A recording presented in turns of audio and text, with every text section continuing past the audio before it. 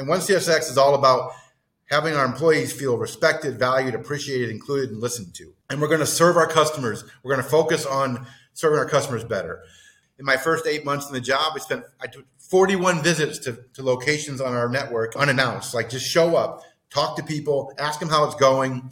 What can we do to help? What are your problems? What's bothering you? What's frustrating you? Again, listening, building a relationship, and then going fixing those problems. So we were the first railroad to offer paid sick leave to our employees, our union employees, because that was an issue that came up in the negotiations and with Congress. Let's not be modest here. You guys helped avert a national rail strike in doing that.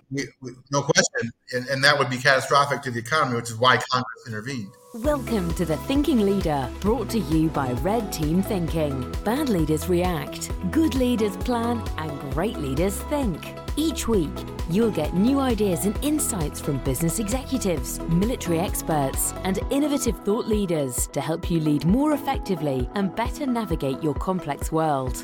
Now, here are your hosts, best-selling business author and top-rated leadership speaker, Bryce Hoffman, and former RAF Wing Commander and business agility coach, Marcus Dimbleby. Hello and welcome to the show. I am so excited today because we have a very special guest, longtime friend of mine, Joe Hinrichs, current CEO of CSX, former president of Ford Motor Company, Alan Mullally's closest protege at Ford.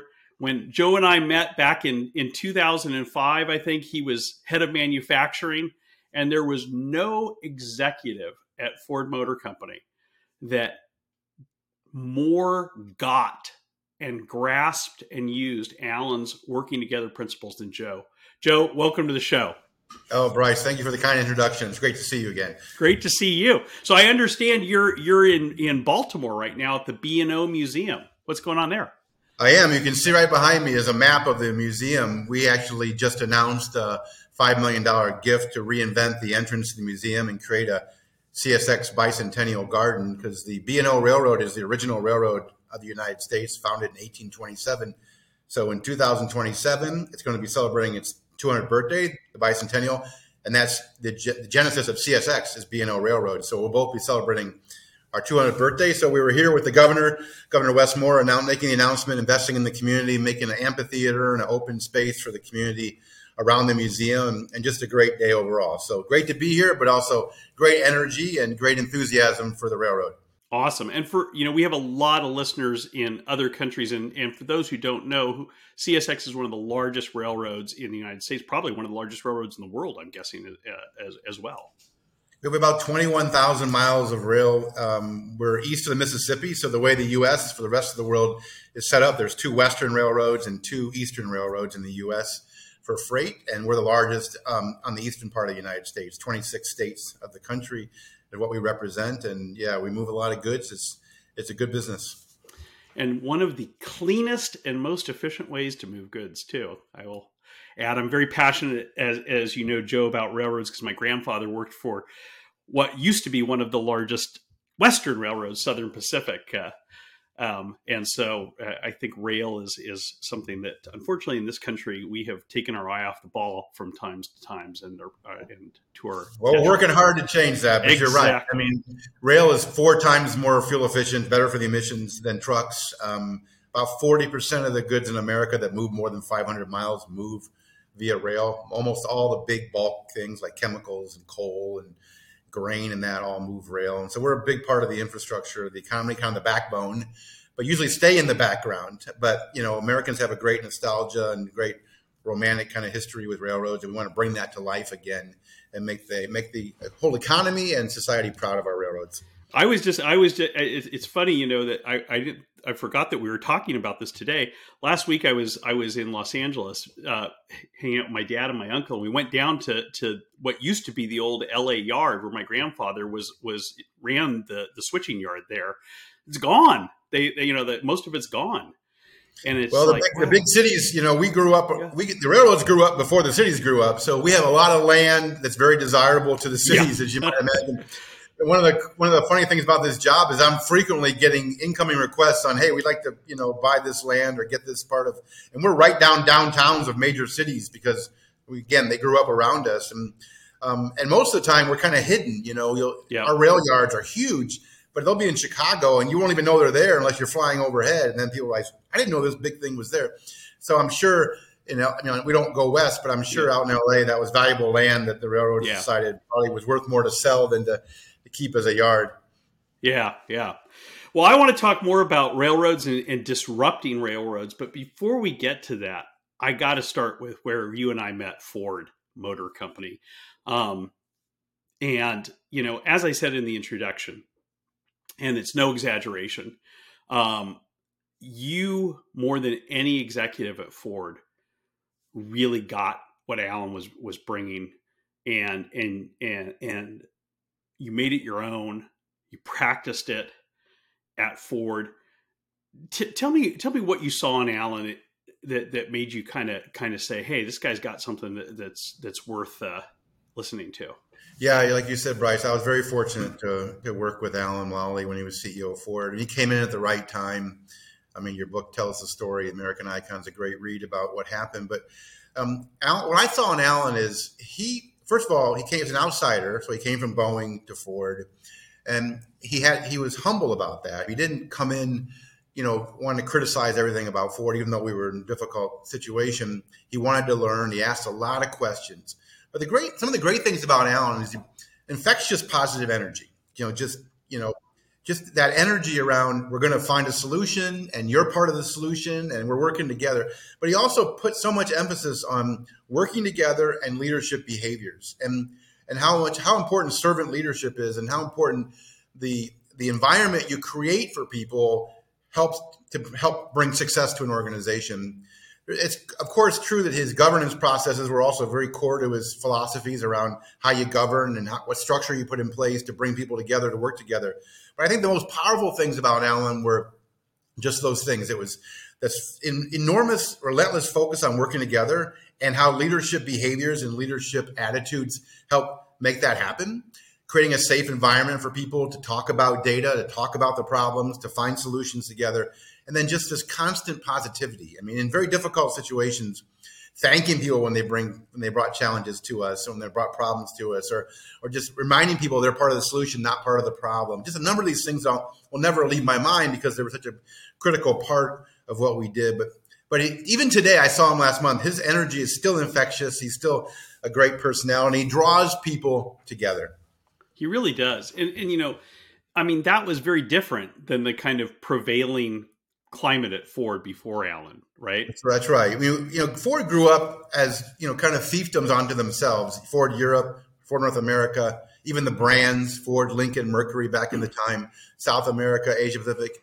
And part of the big initiative that Alan brought to the table was around, let's be one Ford. Let's come together as one Ford.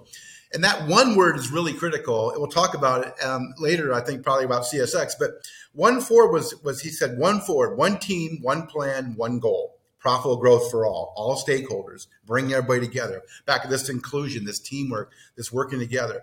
But this oneness was about everything. It was about bringing the company together, because it was basically 5 or 6. Well, when Alan got there, we also had the Premier Auto Group brand. So we had, we had Jaguar, Mazda, Land Rover, Jaguar, Land Rover, Aston Martin, Volvo.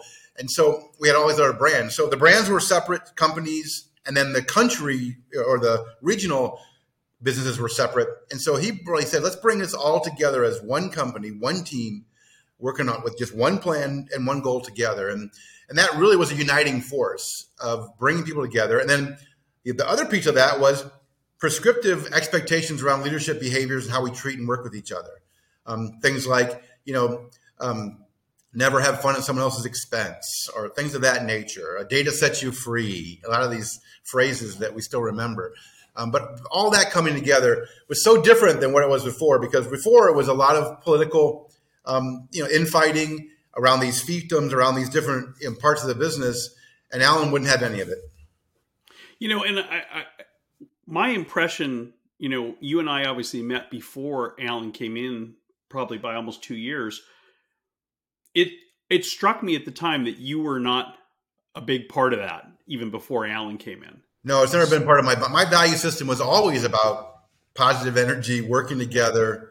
Leadership is about serving others, helping other people be successful. I think that's obviously what contributed to my, upward mobility, even obviously before Alan got there, because I wanted to create a different environment. I learned from the Japanese. I spent a year at a Japanese transplant early in my career, like my third year out of college.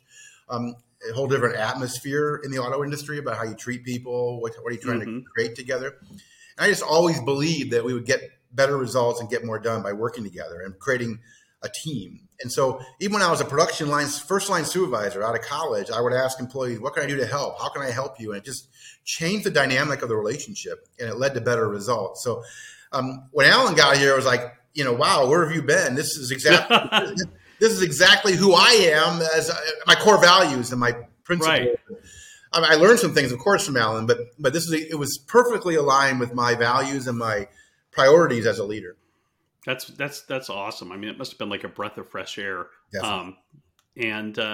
So what talk a little bit, if you don't mind, about like how you first started working with Alan. I mean, obviously you are one of the heroes of my book. You and Marty Malloy spearheaded probably one of the biggest, most important parts of the transformation that Alan undertook at Ford, which was completely changing the dynamic with United Auto Workers, doing something that had previously been believed to be impossible, reopening a contract with them.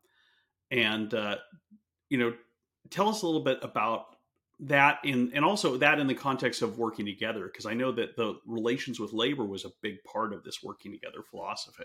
There's no question. I think it's a significant component of how Ford was able to, go its own way. And as you again called out nicely in the book, American Icon, when you think about it, Alan got there in the fall of 2006. We had been through a North American restructuring plan already underway, a lot of plant closings, a lot of negativity, a lot of, a need to really invest in the product, but also to reduce the manufacturing capacity because our volumes had declined and we were losing money. Alan came in, of course, and was the face of Ford to raise the $23 billion, which then helped give us the path to be able to do the things we wanted to do, which is a lot of money, of course, as we borrowed that much money to make that happen. But, one of the things that Alan did well was he asked a lot of questions, and he did it. He tried to do it in a very non-confrontational way.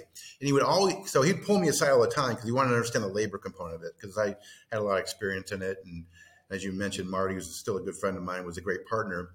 And he would ask me questions like, so tell me why we can't reduce people, or because we had the jobs bank and we had the gen obligations, guaranteed employment numbers. So we basically had a situation set up where even if volumes declined or other things happened, you were paying people full time not to work. Let me just jump in here if I can, Joe. This was actually the very first major story I wrote when I started covering Ford for the Detroit News in 2005. I don't remember the number. It was like, 1,100 people paid not to work or something like this. And reporting this story, my mind was well and truly boggled, because I didn't, I grew up in California, didn't know how things worked in the industrial parts of the country. And folks, people at this time that Joe's talking about, and I went and sat with a lot of them, they were getting paid on average $70,000, $80,000 a year to show up at a Ford factory and spend all day in a break room watching war documentaries on the History Channel, doing crossword puzzles, and getting paid, like I said, $70,000, $80,000. Some of them for years had been doing this. And under the current contract that had been negotiated in better times, there was nothing Ford could do about that.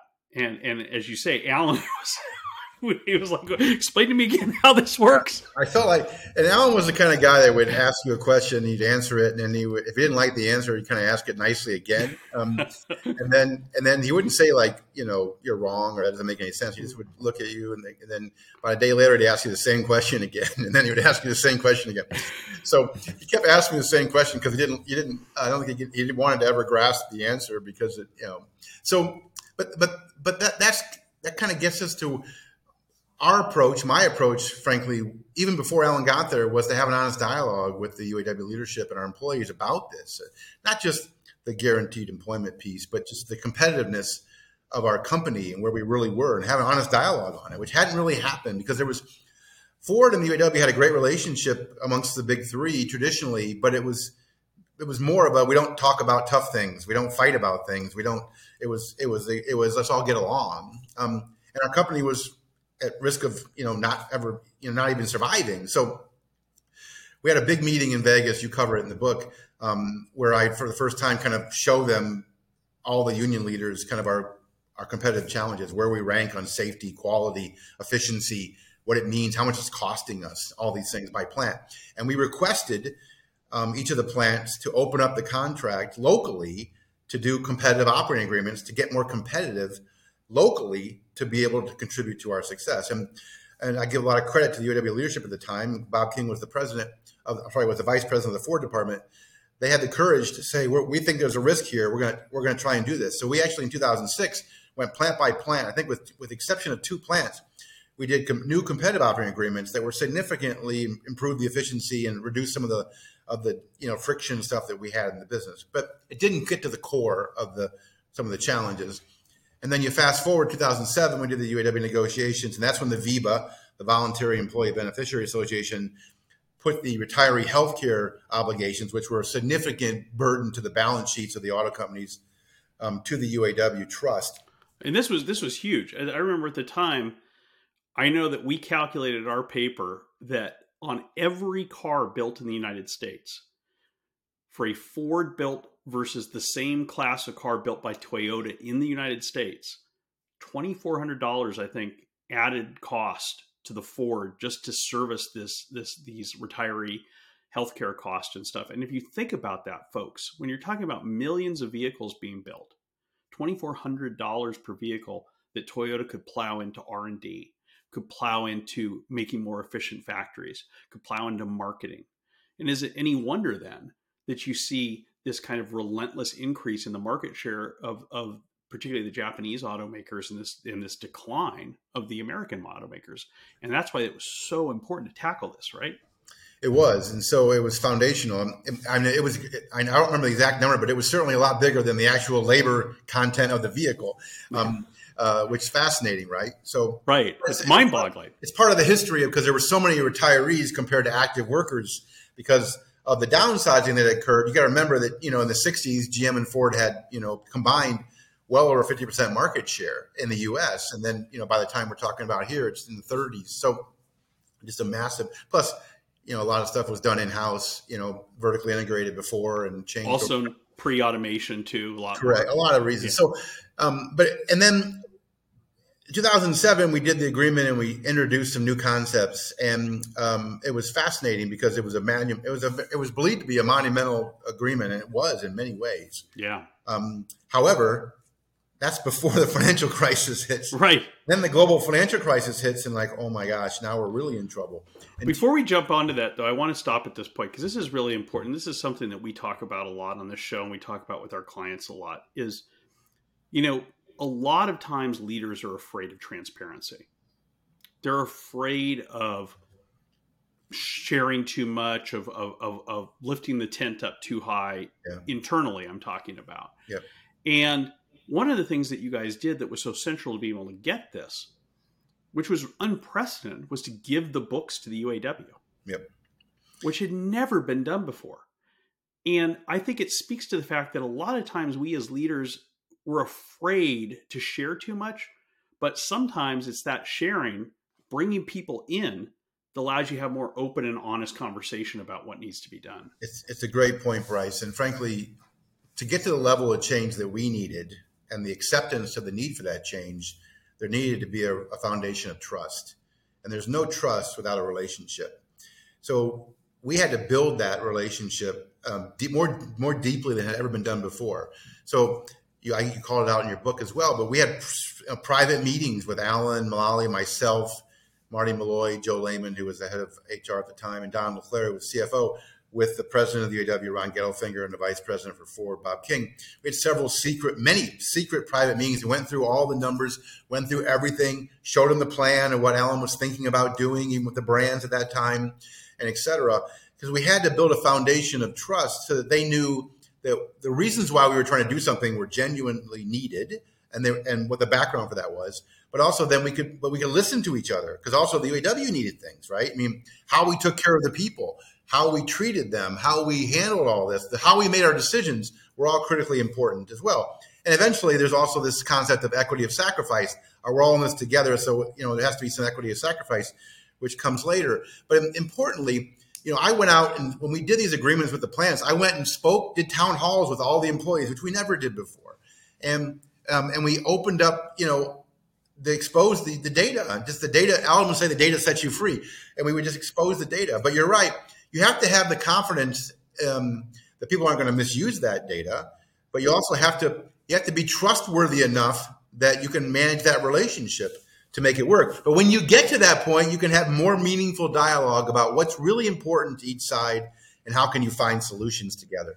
I remember sitting and talking with Ron Gettelfinger, the president of the UAW, when I was researching my book. And, he said he couldn't stress more powerfully how important this was, this sharing, because, he was honest with me. He said, I didn't trust him. I thought, they're always, history of labor and management, they're always trying to wring one more drop of blood out of us. I think he said he was a crusty guy, as you remember.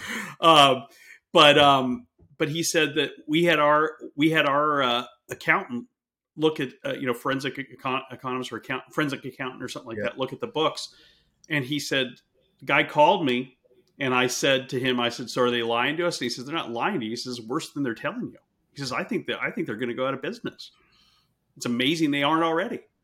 And he said, when our own independent people were telling us this, he said, then I realized that Alan and Joe and Marty, they weren't lying to us. They were asking our help to save the company. That's right. And that's why he was willing to get on board and do this. And I just think that's so powerful. It is. And I think it goes back to where you were starting, which is you have to invest in relationships to get them to a level of trust, which takes time and energy and communications and interaction. And oftentimes we think positional power or positions themselves dictate a relationship. I'm CEO, so therefore we should have a relationship, or therefore there should be. But in reality, you have to invest in it. And I spent many nights and days talking to Ron Gettelfinger on the phone, listening to his issues, what he was frustrated about, et cetera, which then opened the door to them being open to us opening the contract out of the negotiation period in 2009, as you referenced earlier, which was one of the critical moments of our turnaround, because it enabled a number of things that happened after that. And that was basically because they trusted us, and they didn't trust the others. And we were able to get something done very quickly. And historically, back to our earlier conversation, we're able to eliminate the jobs bank and that construct in my office on the 12th floor world headquarters in February 2009 with a handshake with Ron Gettelfinger and Bob King and some of his lieutenants, which changed the course of Ford and the industry in some respects. Industry, yeah. And that took years to get there, of all the things that you were talking about: the investment in the relationship, the sharing of data, the transparency, being willing to go out there and talk to people and explain to them why, so that it wasn't the union telling them, that we were telling them what was going on. And I was getting the heckling and the booing and stuff at the meetings and stuff, because you have to be out there and they have to believe that you're sincere. And it's so important. I mean, this is, again, something that we work on a lot with our clients, and when we're teaching people as leaders too, how to do this, because it's one of the most important things I feel like I learned from Alan, is that if you could turn enemies into friends, and if you could turn friends into active allies, it's a force multiplier like you can't believe for your business. And you guys did the same thing with the suppliers. You did the same thing with the dealers, right. Turning all these key constituencies from adversaries to feeling warm and fuzzy about the potential of the future, to then enlisting them and showing them not in a Machiavellian way, in a really open and honest way, showing them how if you help us with these things we need from you, here's how it's going to benefit you. And I think in any industry, in any business, in any organization, even in nonprofits, finding out how to take those constituencies, listen to them, as you said, Joe, hear what their pain points are, hear what their issues are, figure out how to, the win-win is a word that is used so much that it's almost meaningless, but Right. really to create real win-win situations. If you can do that, then you're not just clearing away potential obstructions, you're creating a tailwind that's pushing you forward. That's so important, and that's one of the things we're trying to do at CSX. But when you think back, that getting advocacy across all the stakeholder groups, even as tough as it was, really helped. It's so helpful to accelerate the progress once we got through the tough stuff. Alan used to say that the write-up's going to be so magical, so exhilarating, he used to say. And he was right.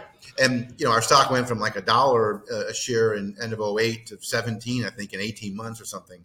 And it really had to do with all this advocacy now coming out saying, Ford is winning, it has a plan, and bringing that to life really accelerated our progress. And that's one of the greatest challenges, is to have the stamina and have a priority on all the stakeholders to be able to bring them together to be part of that.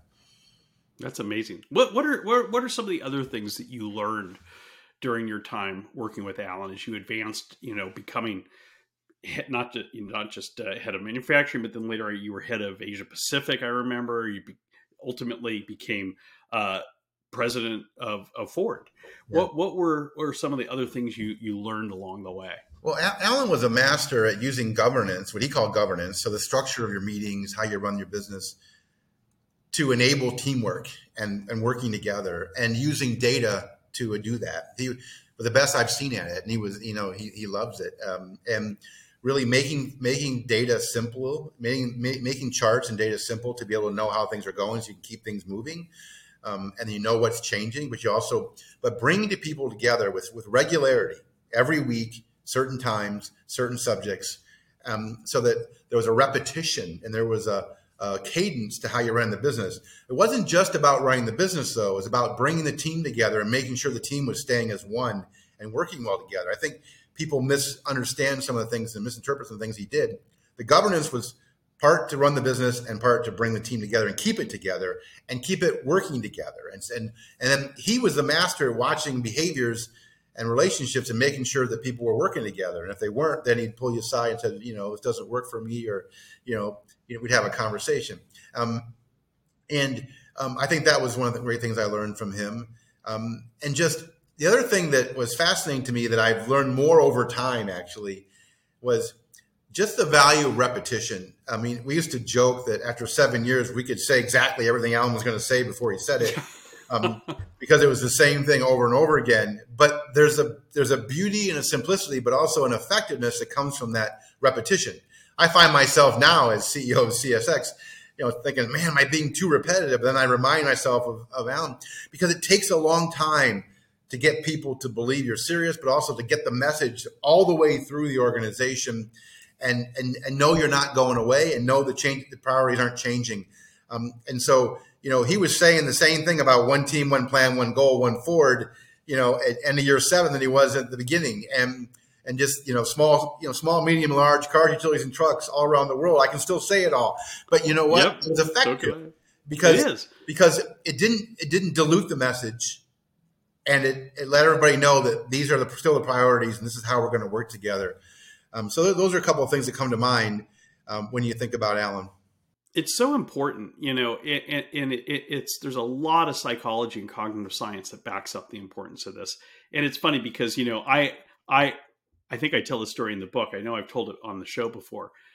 One of the first kind of frank conversations I had with Alan that kind of was like the moment where we switched from just being, a reporter interviewing to having kind of off the record conversations was a couple weeks after the 2007 New York Auto Show. Because as you know, Joe, in New York every spring at the auto show, one CEO is picked to kind of give a deep dive to all the financial analysts on Wall Street who follow the auto industry. And because this was Alan's first auto show after becoming CEO, he was the 2007 guy, and he knew that I knew a lot of the financial analysts for the big banks and stuff, and so I went to the briefing, and then I went out and had lunch and dinner with several of them afterwards, and I happened to have an interview with him scheduled a couple weeks later, and when I got in his office, he said, before we talk about stuff, put your notebook away and stuff. He said, I just want to know. He said, I know you know a lot of the guys on Wall Street, so what did they think of my talk?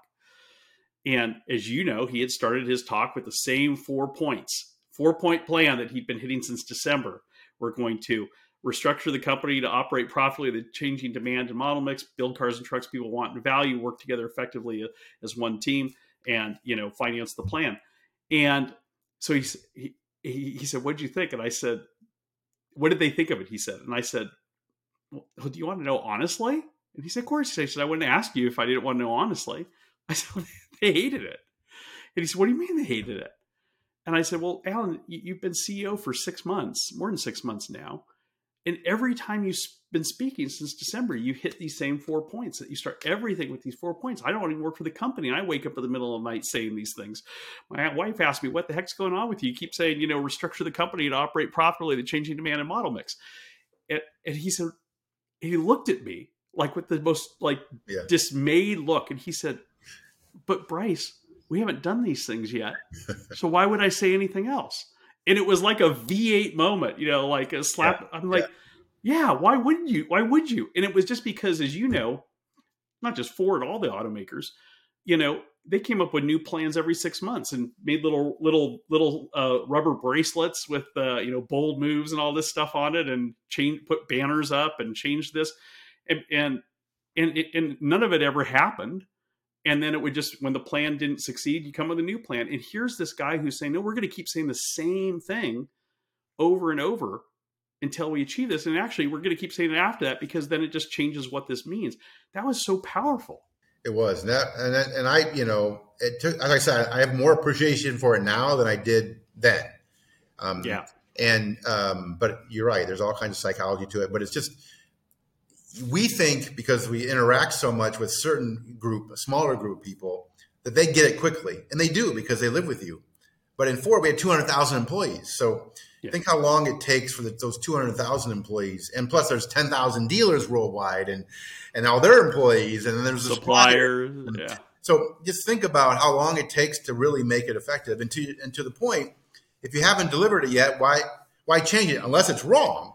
Right. In this case, it wasn't wrong, right? So it took us, he came in fall of 2006. It took us till probably 2009 when we got the final UAW deal to get the restructuring done to meet the current demand.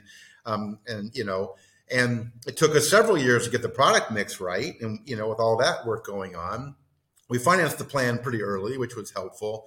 But, so you're back to it, it took several years, so why deviate? But I think sometimes we let the press or analysts or others influence us in a way that says, well, that's tired. Give us something new. Right. And Alan was confident enough in himself and believed enough that he didn't succumb to that pressure. He just was relentlessly focused. Relentless focus. This is great. Let's take a short break. When we come back, I want to talk about how you've taken some of these principles and brought them to CSX and the cool things that you're doing there to think differently about rail. Stay tuned. Hey folks, Bryce here. If you're listening to this and you're liking what you're hearing and you're wondering, am I a red team thinker? We have an easy way for you to find out. Just go to the show notes, click on the link there to our free assessment to find out if you are a red team thinker and what you can do to think more effectively, to lead more effectively, and to make better decisions faster in your complex world. Like I said, the link is in the show notes, or you can simply go to our website, redteamthinking.com. Check it out. I can't wait to see how you score. Welcome back.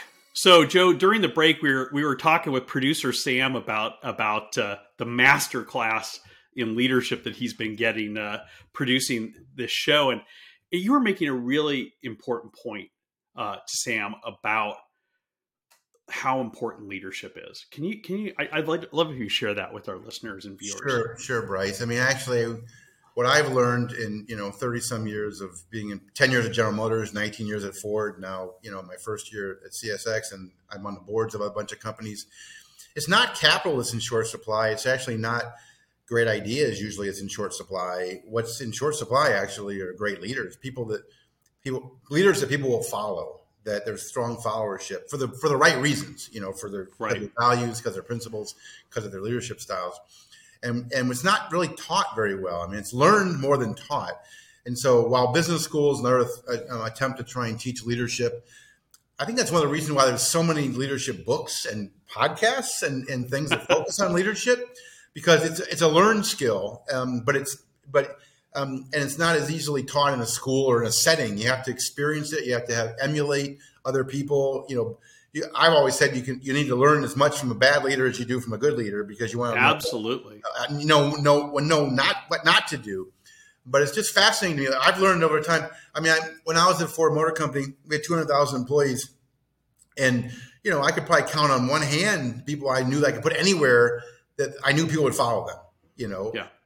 It was transferable skills amongst different parts of the organization. And so we need to continue to nourish and help people grow their leadership capabilities. And it starts with, I believe, with your values of, are you here to help other people be successful or yourself? And oftentimes that's just the answer is the second one, which gets in the way of progress. It's so important, and I think a lot of people, and I was honestly one of these people myself, that a lot of us believe that leadership is a born trait, and certainly charisma and things like that are, but leadership can be taught, and it can be taught, and bad leaders can become good leaders, and good leaders can become great leaders with effort. And you look at some of the most effective leaders. I mean, even Alan will tell the story that his first direct report quit because he didn't like Alan looking over his shoulder and doing his job for him. And he learned from that. And, it's so important for people to realize that you can learn to be a better leader. And also, you hit on another important point. The tagline for our show here is bad leaders react, good leaders plan, and great leaders think. I developed that tagline before I launched the show. I was doing a fellowship and podcast with Seth Godin, and one of his first assignments to us was we had to develop our tagline for our future show and then workshop it with the other participants. There's about 100 people in our class, and when I put that out, about 60 or 70% of the class were like, "Oh, it gave me chills when I heard that." I don't even know what your show's about, but I want to listen to it now. But about 30% of the people, maybe a little more of the class, were like, "Oh, you can't say that. No, there's no such thing as bad leaders and stuff." And I said, "Let me tell you, I was a journalist for 20 years, covering companies all over the world. There's a lot of bad leaders." And we have to acknowledge that because as you said, Joe, leadership really matters. You're absolutely right. Ideas are everywhere. I mean, I live in the periphery of Silicon Valley here. You go to the coffee shop here and get a cup of coffee in the morning, you hear 3 good ideas. And I'm not even joking. But same thing, capital in Silicon Valley, it's, there's money rolling down the streets. But leadership and the ability to take those ideas and execute on them, and not just in the short term then. A lot of startups have people who can execute in the short term, but then when that takes off, they can't steer the rocket ship. That's so important. So that's why all this stuff matters so much, I think. So talk to us a little bit about how you've taken what you learned from Alan and others in your experience in the auto industry and brought it to a very different industry, the railroad industry. Yeah, it's fascinating. People ask me all the time, how did you, end up with a railroad? And I was fortunate during my couple of years of retirement to get to look at some things to do. And what really excited me about this was an opportunity to help change a company, help change a culture, and ultimately maybe even influence an industry. As an outsider, not dissimilar in some ways to what Alan did with the auto industry and at Ford. And what was fascinating to me is almost like it was a message sent from somewhere. I started talking to CSX, and they said, about 6 to 8 months ago, we rolled out this initiative called One CSX.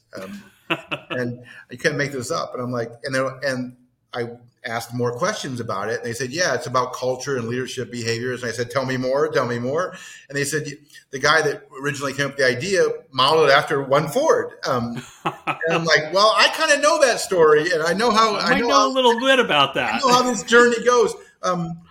So it was like, it was meant to be. And so when you think about the railroad industry, 196 years old, we're here at the B&O Museum today in Baltimore.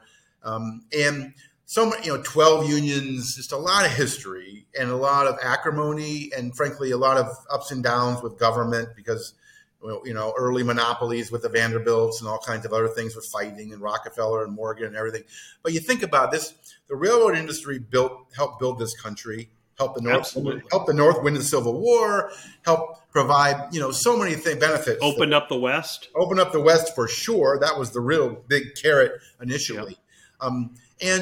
And you think about and we still operate, in the background, as we said earlier, moving, 40% of the goods that are moved across this country, more than 500 miles, and et cetera. And what's fascinating is, though, over time, there's been a lot of restructurings. There's been a lot of consolidation after the Staggers Act, and it brought, allow it to happen. And now we're at a place where these companies are financially very healthy, but have had difficult relationships with most of our other stakeholders other than investors. Actually, when I looked at the research 2 years ago, so 2021, of the S&P 500, 3 of the bottom 5 spots on Glassdoor were the 3 public railroads. Wow, really? Yeah. And so I'm like, wow, here's opportunity. Right. And you think about a union contract that went on for 3 years. Eventually, Congress had to vote to enact the president's recommendations because it couldn't get ratified by all 12 unions. So a lot of history.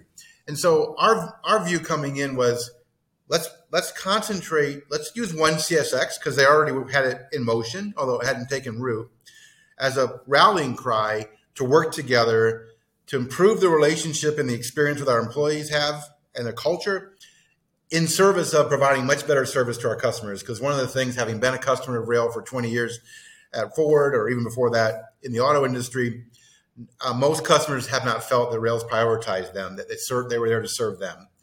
The construct of the structure is what it is. There's a regulator, Service Transportation Board set up just to regulate the railroad and to listen to customer complaints and set precedent.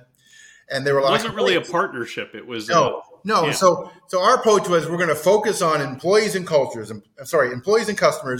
through one CSX, and one CSX is all about having our employees feel respected, valued, appreciated, included, and listened to.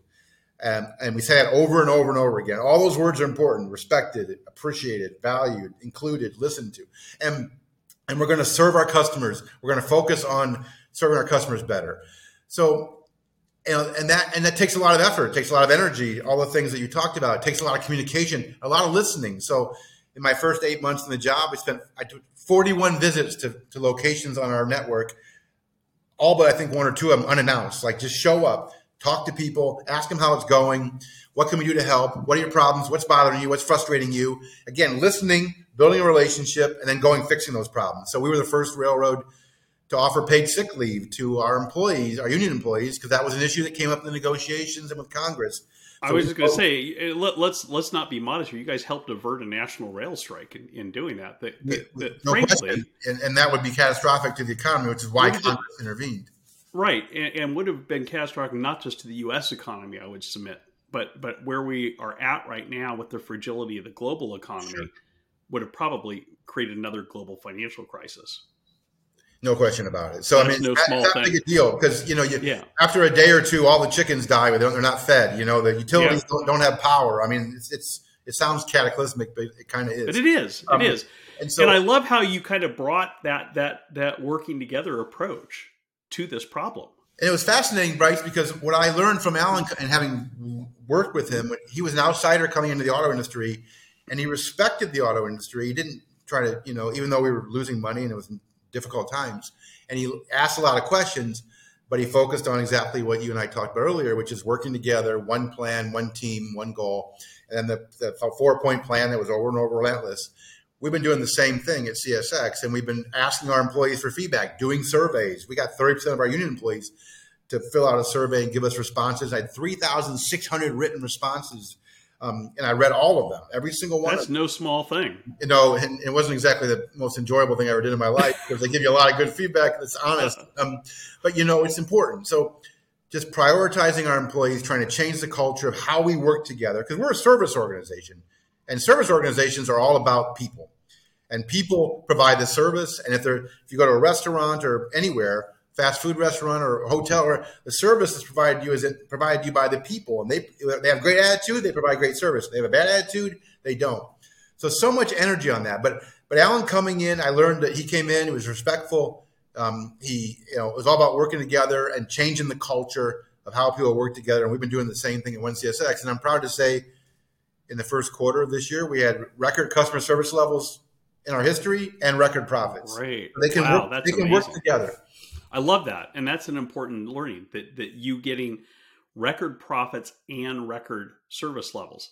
A lot of times, people cynically, look at these things as opposing things, and that, if we show more love to our customers and stuff, then we're just gonna eat into our margins and stuff. Even if it does eat into your margins a little bit, if it's raising the business as a whole, still something that is a net positive. And a lot of people forget about that. They do, and they get so cost focused, Bryce. So we had analysts ask me questions like, if you do paid sick leave, isn't that going to blow out your cost structure? And I'm like, well, what's the cost structure associated with losing good employees, or employees not being engaged, or employees not feeling like they're part of the service we want to provide, or what should be the basic rights of how people feel about being employed by a big institution like a railroad? So. That's just an interesting point of that. It's like famously, Costco for decades has been beat up by analysts for paying their employees too much. And for years, the CEO of Costco was at, you're paying your employees so much more than any other supermarket or big box store. What, come on, cut a little bit here. But they have the most insanely high retention rate and insanely low turnover rate. I don't know. These are old numbers from before the pandemic. It may have changed, but last time I heard it was like 80% more of their employees stay there their whole career.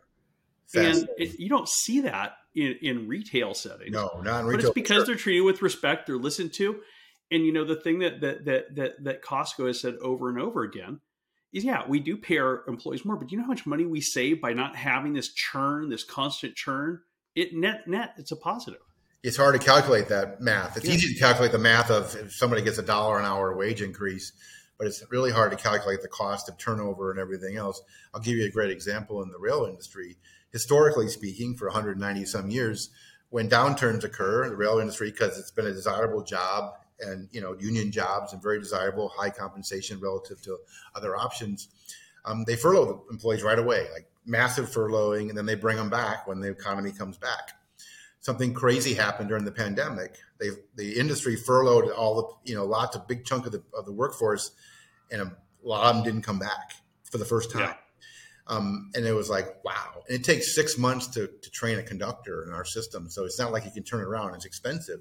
And so we had a couple years where we weren't providing good service to our customers because we were short of manpower, among other things, and the whole industry. And in fact, that lost opportunity on the revenue side because we couldn't serve customers, but also affected the economy, which is why there's been so much scrutiny of it. And when you go back and look at it, that turnover and the would have been much better if we'd have paid everybody to stay. We'd have made a lot more money. But these are new learnings. But the current generation, is not as active in working with their hands as far as auto technicians from my last life or railroaders today. So we got to cherish the people we have, and we have to continue to treat them well and make it once again the kind of job and career people want to have for all the right reasons. Absolutely. I mean, middle of the 20th century, I mean, there was no better job you could get without a college education than working on the railroads. I mean, that's right. And so that's why there's so many multi-generational. One of the great things about the railroads is you go anywhere I go, it's like multi-generational. Like my dad worked, my uncle, my grandfather, or whatever, because there were pride in what they did. There's a tremendous amount of pride in being a railroader, as you found in your own family. Yeah, my grandfather was one. Yeah. And there's a tremendous amount of pride associated with it, which is great. And there was passed down in a lot of these small communities, family to family. But we lost a little bit of that. And we got to bring it back because we got to create the culture where people want to recommend to family and friends, this is where you want to work because of how you're treated, how you feel, not just your compensation, but the work you do and the environment you're in, which is so critically important. And to your many points you've made often about railroads, and the younger generation especially wants to be in something for the right reason, for the principle, for like the purpose. And we actually are the most fuel efficient way to move things. Better for the environment, a lot safer for everybody because we're on our own network. We're not on the congestion for the roads, et cetera. And we got to bring that to life by creating the work environment of the future. So what do you think the future of rail looks like in the United States? I mean, I have to say, I know that some of our European listeners are listening to this and kind of thinking, well, this is a no-brainer. Because, that's a part of the world that has cherished its rail system since inception and never stopped seeing the value of it. But in this country, we haven't always, as we talked about earlier. What do you think the future of rail in the U.S. is? And how can thinking differently about that future help it evolve? Yeah, it's a fascinating topic. And so, back to quickly on your European comparison. The Europeans, of course, grew up with a passenger rail system that's very easy to use, very common. Everybody uses it. It's very efficient. We didn't grow up with that here. While we have Amtrak, it's not nearly the level of what you see in Europe. And importantly, but we have a freight rail system that's the envy of the rest of the world because it kind of grew up as we were growing up. Yeah. As you know, the country was growing and it created that growth. So the Europeans look at the European companies say, man, I wish I had freight rail like the North American team has. Right. North American people say, well, I wish we had, passenger rail like Europe so I could get everywhere really quickly. Then the Asians, because they come later, Chinese, Japanese have put in this high-speed rail, which is really for passengers, really efficient and really easy to get places. But back to your question about the future of rail. I mean, first of all, we have to recognize the current state that I alluded to earlier, which is we have to create an environment where people feel this is a career they want to have and they're proud of it. And then then leveraging those great employees to provide much better service to our customers because the recent history, 10 years or so, rail actually has declined in volume while shipments in America have gone up significantly. And so part of that's coal because coal volume is a big chunk of, it's the largest single volume that we move on our rail network. But so coal volume has reduced pretty significantly, as we all know. But a lot of that has to do with the fact that rail, because of service levels and for other reasons, wasn't able to force some customers to go to truck and use truck. And truck is faster. It's actually more reliable. And in many cases, if a smaller window. But it costs more and it's worse for the environment and there's congestion issues. So we've got to create a world where people understand that they can rely on rail to provide the service levels much higher than we have in the past and move goods back to rail, which would be better for the economy, better for companies' cost structures, and better for the environment, and start to grow this business again. Back to Alan Mulally, one of the things he used to say is, "You're not growing, you're dying." And yes. we haven't been growing in 10 years as a rail network in the U.S., freight rail network in the U.S. Right. But part of that was because we didn't serve customers well enough to give them motivation. We actually served them poorly enough that gave them motivation to move away from rail. So what we have to do is focus on service levels much greater than we have consistently, and I believe customers will come back because there's benefits to doing rail. But we pushed them away. So we got to have the network, we got to have the people, and we got to have the consistent service to support that. Then we have to have the commitment to customers that we're not going away. We're going to stay at these higher levels. That's what we're trying to demonstrate at CSX. That's so important. And there's also a lot of potential new technologies out there in the future, some closer, some farther. I mean, I've seen some amazing stuff. I don't know how far in the future it is, but, I was watching a demonstration of, one of the problems, in rail is that because the way this country has grown up is not every part of the country is directly served by rail the way that it used to be. That's a big thing here in California where I live, because unfortunately we tore up a lot of our tracks because of the real estate value. But I was seeing how, in terms of getting that last few miles from the railheads to commercial customers, we're not far away from having. I saw a thing using a dirigible or a large drone being able to kind of pick up a freight container instead of putting it on a truck and adding to that congestion stuff. Take it, to a nearby, industrial center, or something like that, in certain areas where you're not, dealing with hazards from that. And there's a lot of exciting things that are out there in the future. There is. I mean, first of all, what's grown up in the network to support that last couple miles is there's hundreds of what's called short line rails. If you remember your Monopoly board, one of the 4 rails was short line rails. And that's really the smaller, not the class ones like CSX or Union Pacific, but smaller ones that just move things a few miles, and they own that track for just a few miles. But back to technology. First of all, on the locomotives, we went from steam to diesel. Diesel's been around for a long time, but things are going to evolve. Whether local, there may be some combination of electricity, but probably other types of propulsion systems coming, hydrogen or other things of that nature. So stay tuned for that. That's going to change both the emissions, but also some of the capabilities.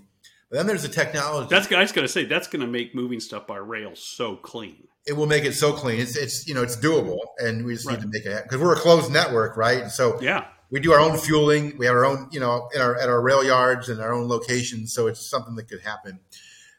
That's something that's going to happen in the not too distant future.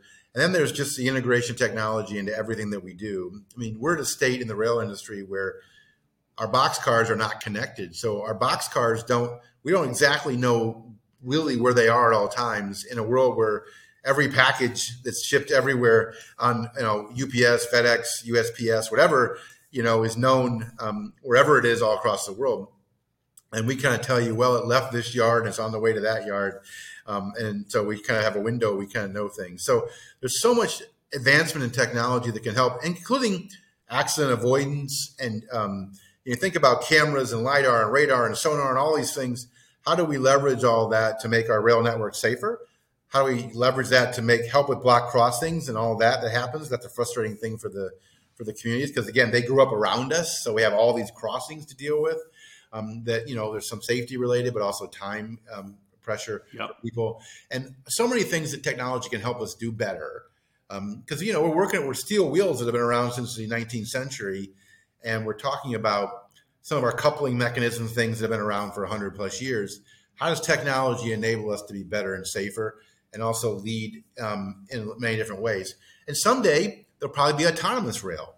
We're a closed network. So in many ways, it's easier than doing things on the highway or city roads. Right. You don't have people around, and babies and children and animals and all those things, because we're a closed network. We own our own network, and all the rail and the land we own. It's our property, and we keep it up. The taxpayer doesn't pay for the rails.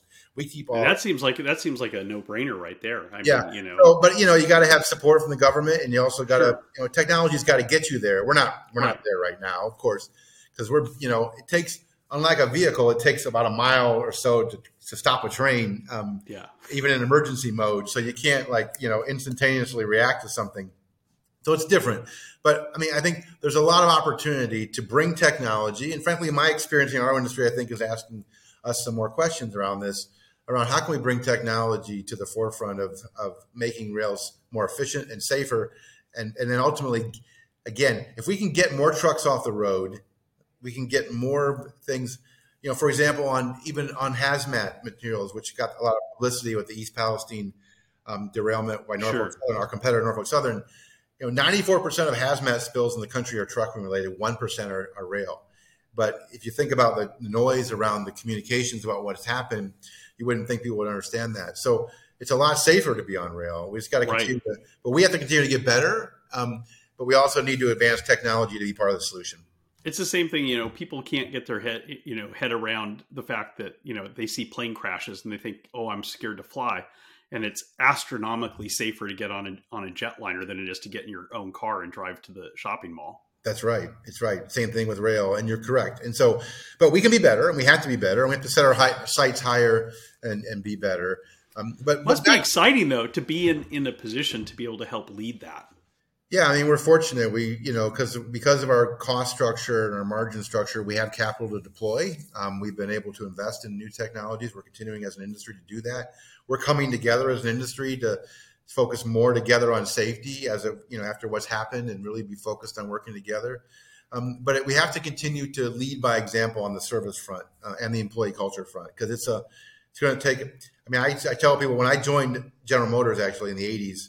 I was an summer intern at college, and then I worked full time. The auto industry environment with the union was awful. I mean, it was such an animosity, and this blue collar, white collar tension was nonstop. What forced the auto industry to change was, competition. Transplants coming in, showing us that people can, do things a different way, and it lost a lot of market share. It forced the U.S. automakers to adjust the relationships. Focus on quality, focus on relationship with the union, get cost structure right. So over 20 years or so, from let's say late 80s to the late 2000s, massive transformation, but it took a couple of decades. But competition forced that, and the threat of survival forced that. In the rail industry, in the freight rail industry, we don't really have that kind of competition when it comes to, we're not going to have a German or Japanese or Korean company come here and put a freight rail system in. Sure. But we have the competition with truck, which is, they've been the winner. They've been winning more volume. But so what's going to trigger us to really have the motivation to get better and change? It has to be us. We have to do it ourselves. We have to challenge ourselves for the right reasons, to serve the customer, to serve the environment, to serve the economy, and to make life better for our employees and for all our stakeholders. Back to this one team, one CSX. It's for all stakeholders. How do we improve the relationships? How do we work through the problems, listen to each other, create an environment, and make it better for everybody? And the best thing we can do is work together to increase that capacity, increase that capability, get more volume on the rail. We'll make more money, but more importantly, it'll be better for the environment, for the economy, and it'll be better for our employees if we do it the right way. And that's the motivation, and that's the inspiring thing for us with One CSX, to lead by example. Provide the best service in the industry, force others to match us. Provide the best, culture, force others to learn from that, and we'll learn from others as well. But that's what's exciting. And that, folks, is why leadership matters. Great conversation, Joe. Love having you on the show. So much learning here for folks. I've learned a lot. I'm sure our listeners and viewers have too. Thank you so much for taking the time to join us. Thanks for having me, Bryce. Appreciate it. Thank you for tuning in to The Thinking Leader. Check the show notes for more information about the topics covered in this episode. There, you'll also find a link to our free assessment. Click on it right now to find out if you are a Red Team thinker with a Red Team culture.